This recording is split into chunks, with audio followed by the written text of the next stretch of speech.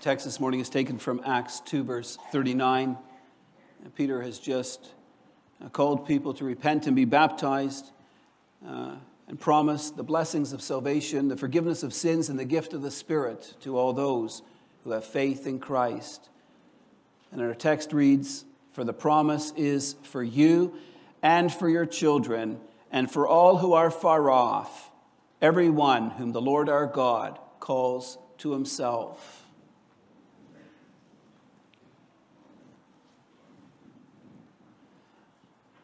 Beloved congregation of our Lord Jesus Christ, today we rejoice with Travis and Jasa Tote at the baptism of their son, Hayden Lawrence.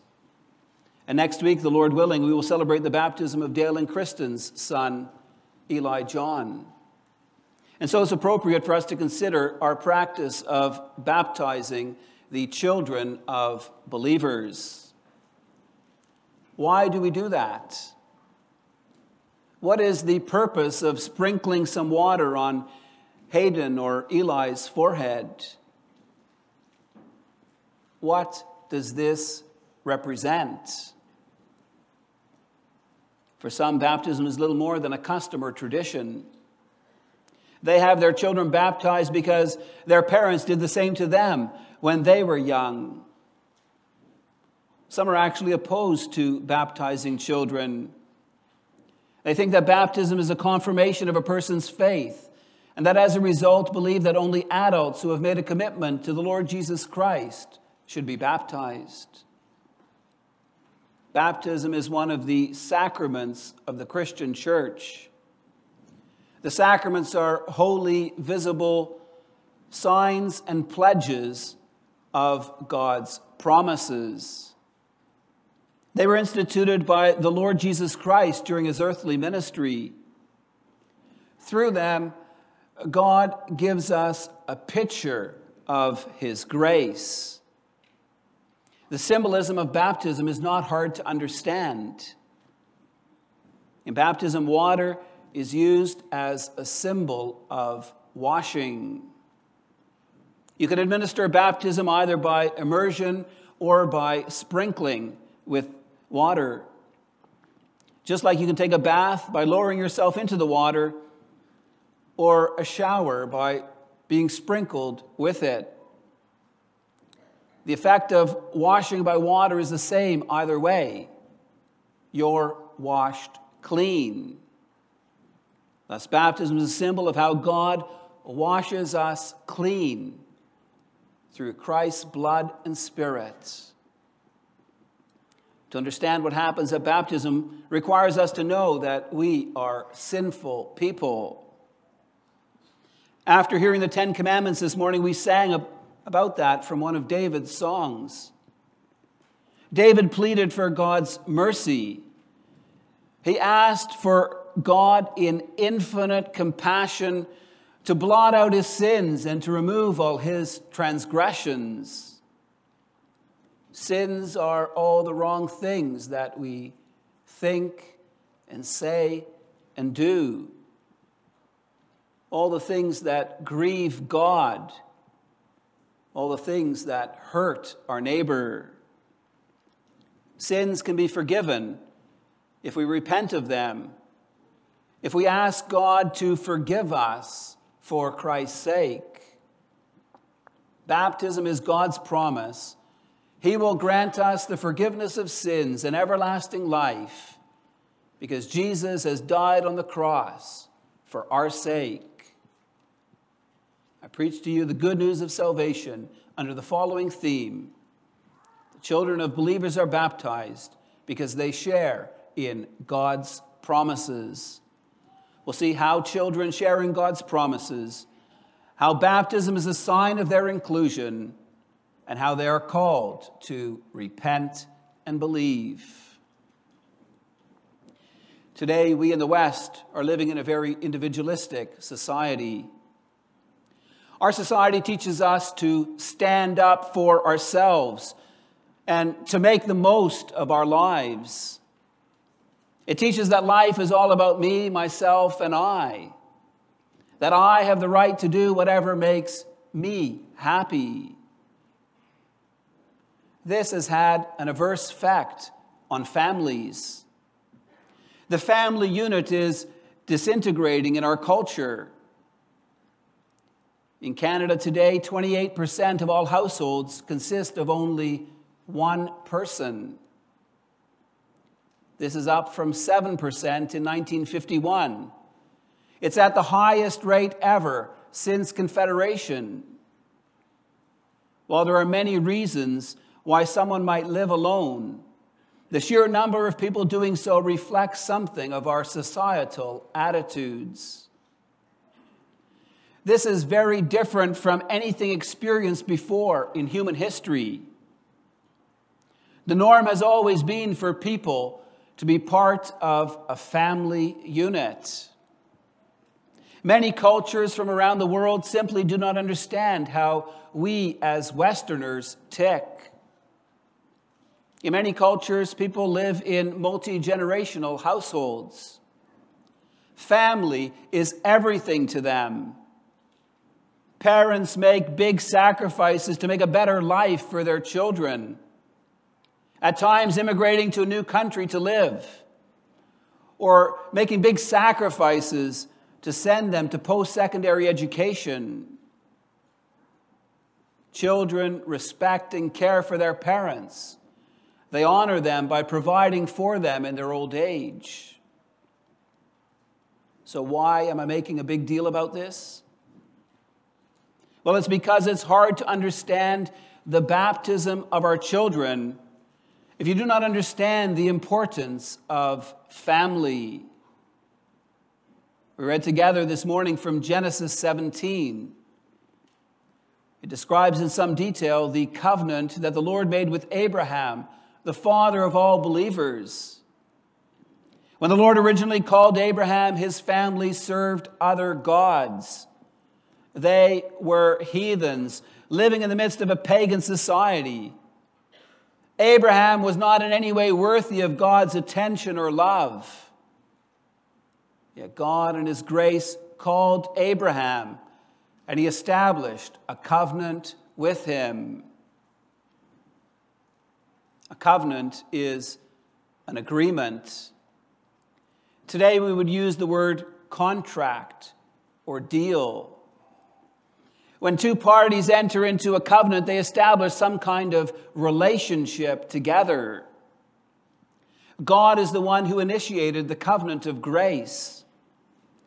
God and Abraham are not equal parties.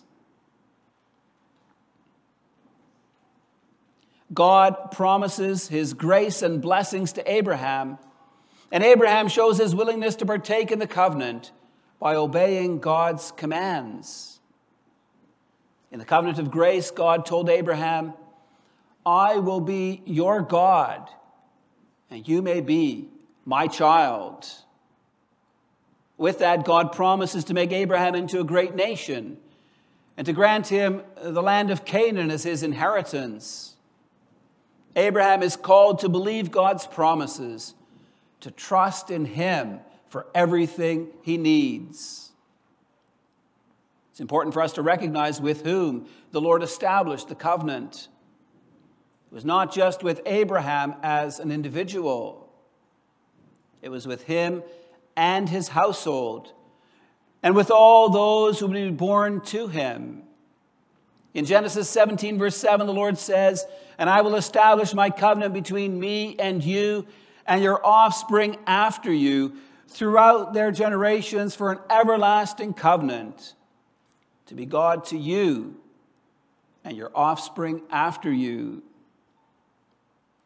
So also Abraham's offspring were included in the covenant of grace. The Lord promised to be their God, even though they were not yet born.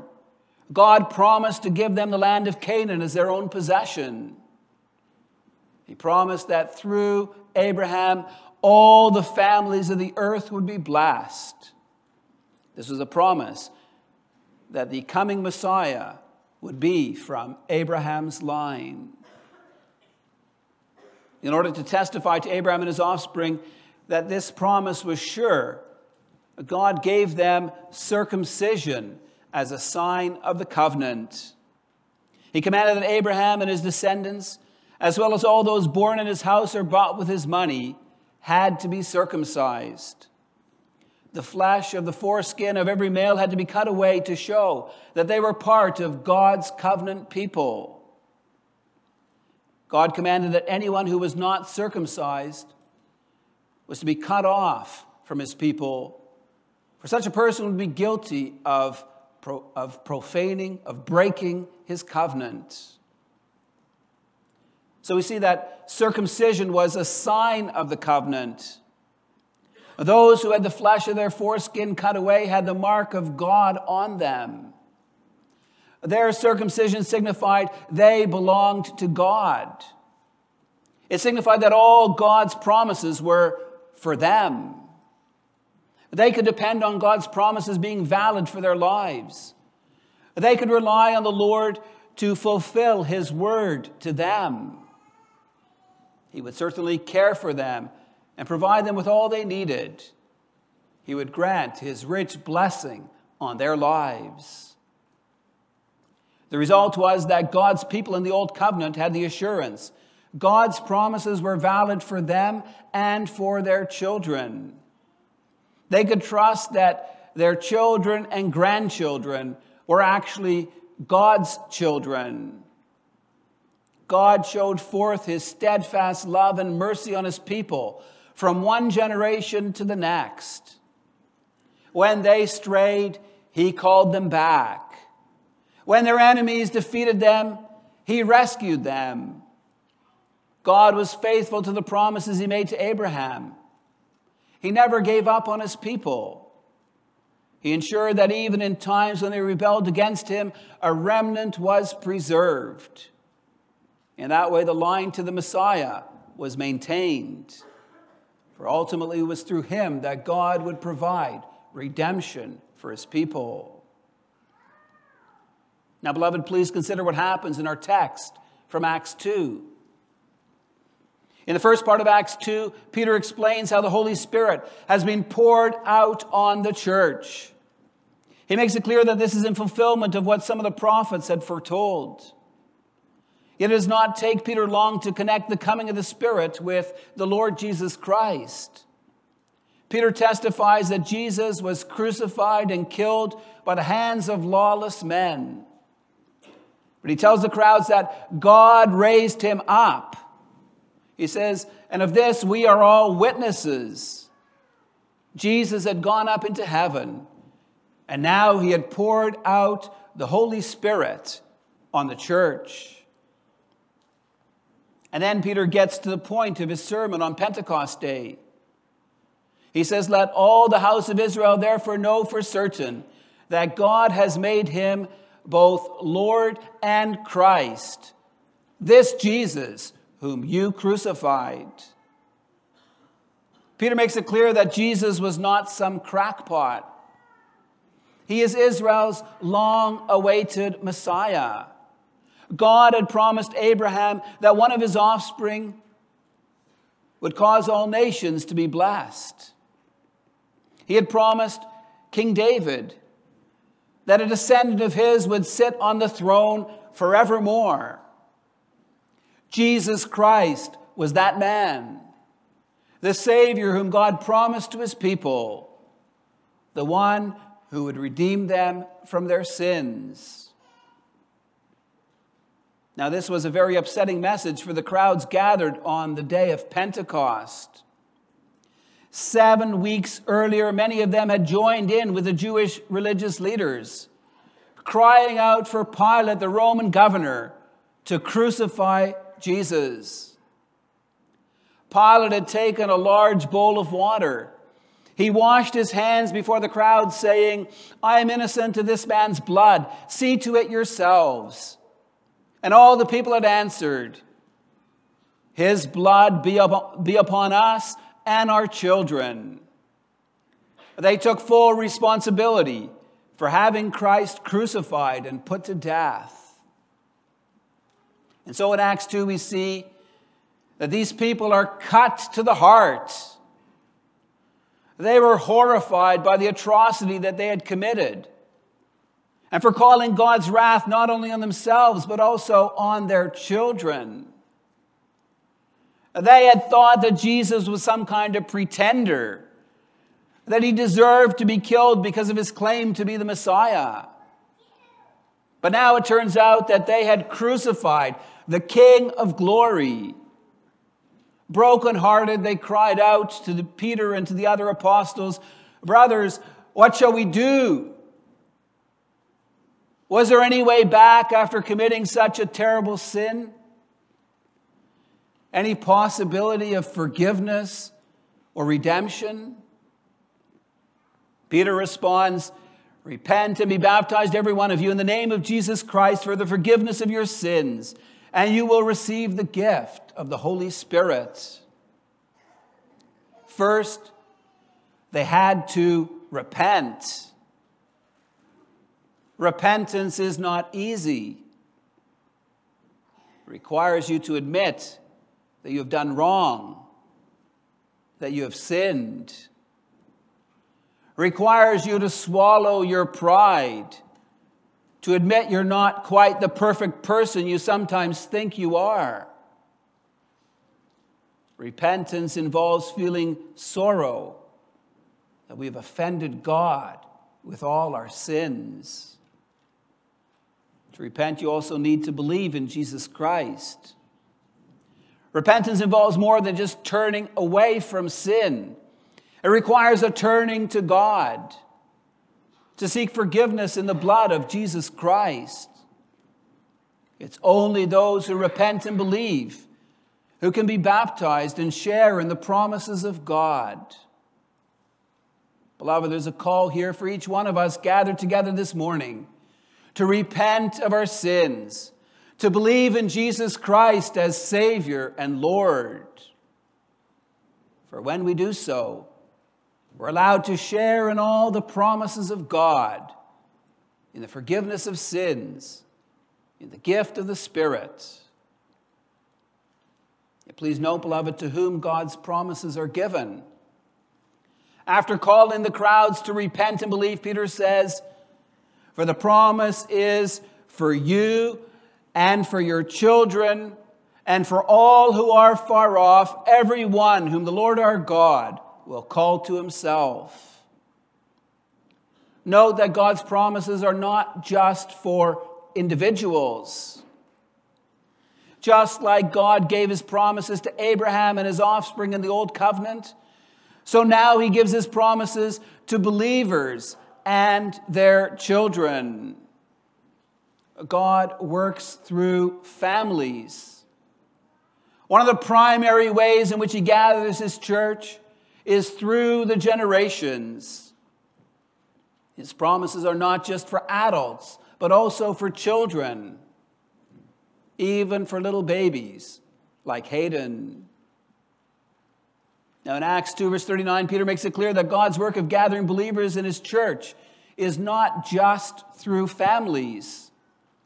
He also says that his promise is to all those who are far off, everyone whom the Lord our God will call to himself. We see the church has a missional task. We're called to share the gospel with those in our communities around us and with people living in darkness in different countries throughout the world. God wants many people to share in the blessings of salvation. We need to tell people about how Jesus came to save sinners. We need to call them to repent and believe in Jesus Christ, that they too may share in the forgiveness of sins and eternal life.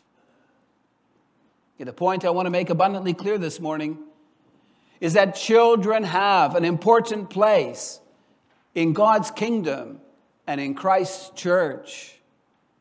Psalm 127 verse 4 says, "Behold, children are a heritage from the Lord." In our society, many people focus on themselves, on making enough money so they can live comfortable lives. Children are often seen as a nuisance, a bother, a cost. the Bible teaches us differently.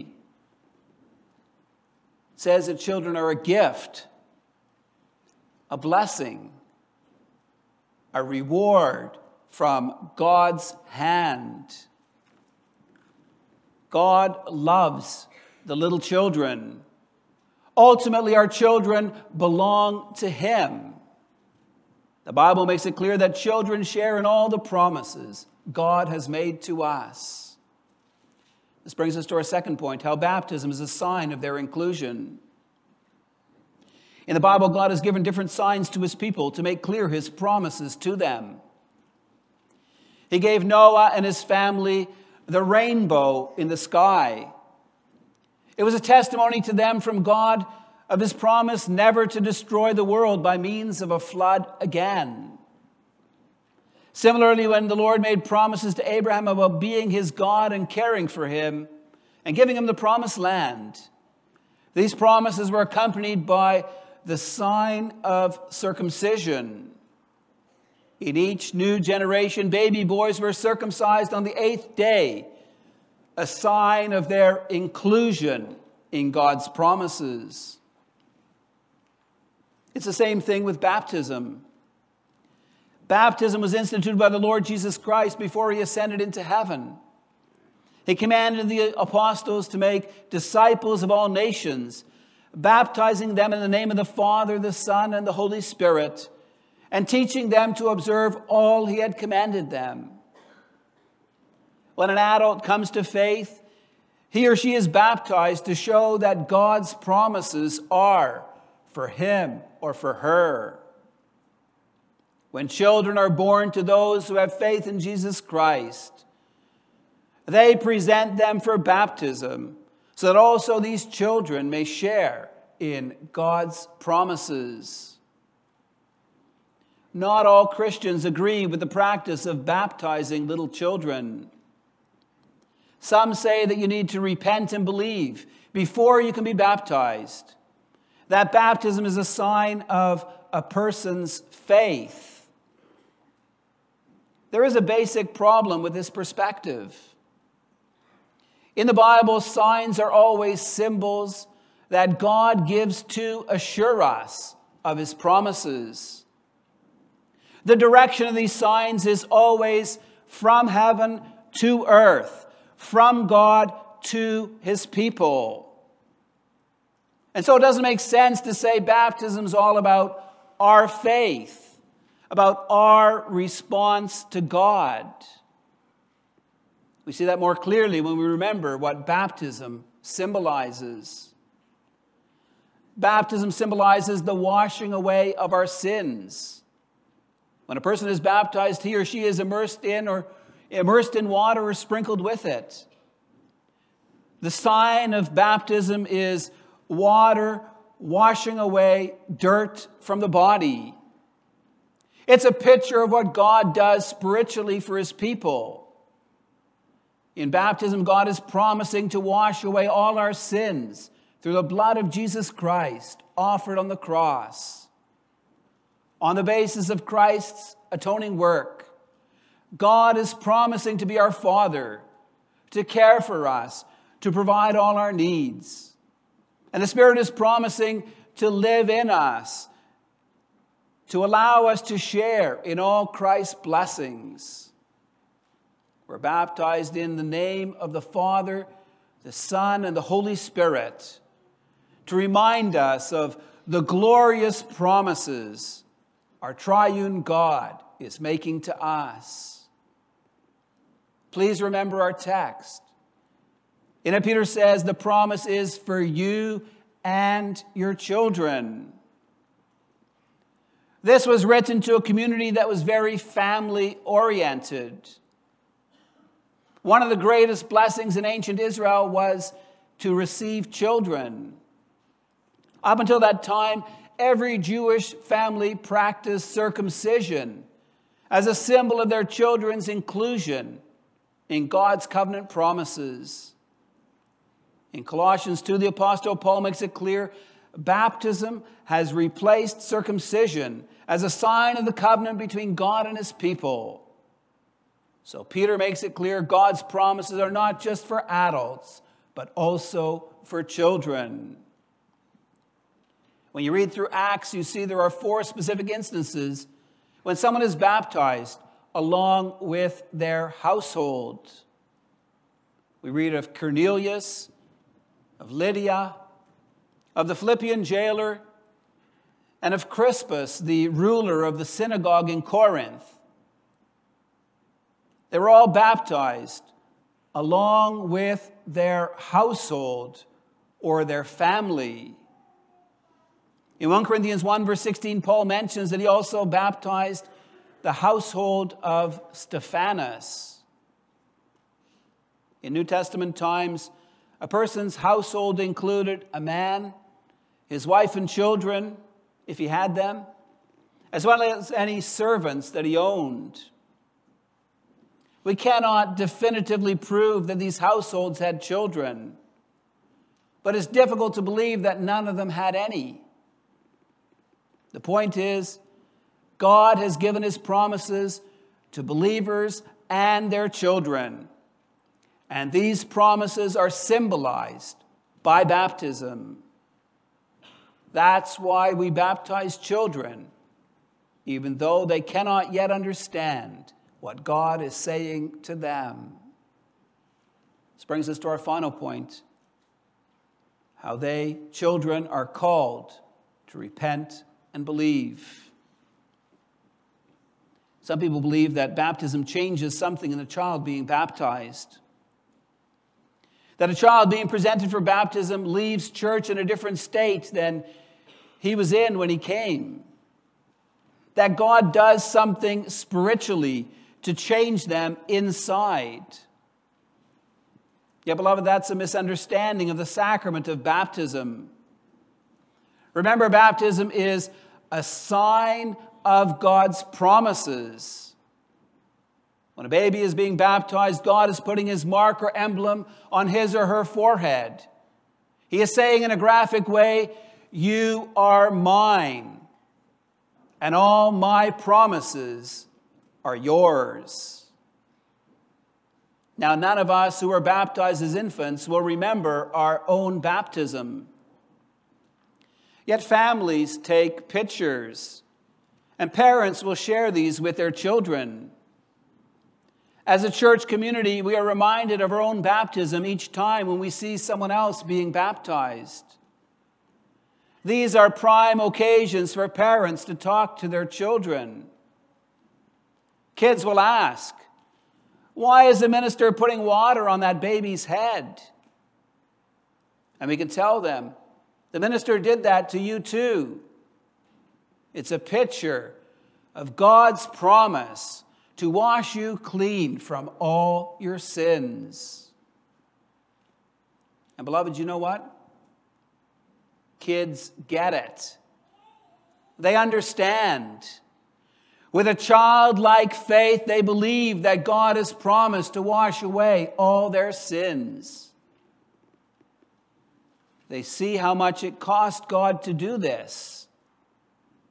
Our kids learn about the cross, about how Jesus paid the price for our sins.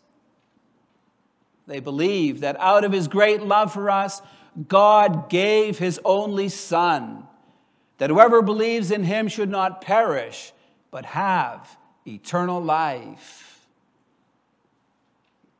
In many evangelical churches today, children are in some kind of no man's land. Since their parents belong to the church, these children are encouraged to come and take part in the church's programs. But these children don't share in God and his promises. Not until they believe can they be baptized. Till then, they don't really belong. But for our children, this is very different. Baptism is God's own sign and seal. They belong to his covenant and congregation. It's as if God himself speaks from heaven saying, "I am the Lord your God, and you are my child." Through baptism, God grants us the assurance of his grace. And children sense this They feel like they belong. Such a treasure in our increasingly fragmented society. Children have an important place in God's heart. They're part of God's people. They share in all his promises. Yet one question remains. To those who repented and believed in Jesus Christ, our text says, the promise is for you and your children. God promises salvation. He promises the forgiveness of sins and eternal life to believers and their children. But will all children share in the blessings of salvation? Our experience shows us that not all children believe in God. Some forsake God. They leave the church. So how are we to understand that? We need to remember God has established a relationship with us and our children. The Bible refers to that relationship as a covenant. It's an agreement between God and us. It comes with terms and conditions. In the covenant, God promises he will be our God, that we may be his people. God promises us salvation in Christ and a host of blessings in him. Yet to receive these blessings, God calls us to repentance and faith. He wants us to acknowledge our need for a Savior, to believe in Jesus Christ, that he died for our sins, that he rose again to grant us new life in him. Although our children are baptized, they do not get a free pass into heaven. As they grow up, we as parents have the responsibility to teach them about the Lord and about all the great things that he has done for us. And as our children grow up, they are called to believe God's promises, to make them their own. They're called to respond to God's love and faithfulness by devoting their hearts and their lives to God's service. Our children are called to love the Lord as he first loved them. This does not take away from the blessing of their baptism. From as early as they can remember, our children are taught that they belong to God, that God loves them. They are taught that Jesus Christ died on the cross for their sins. They are taught that the Holy Spirit has promised to live in them, to allow them to share in the blessings of salvation. Baptism teaches our children they share in God's rich promises. It also calls them to believe these promises and to live out of them. Baptism is a sign and pledge of the covenant God made with believers and their children. Amen.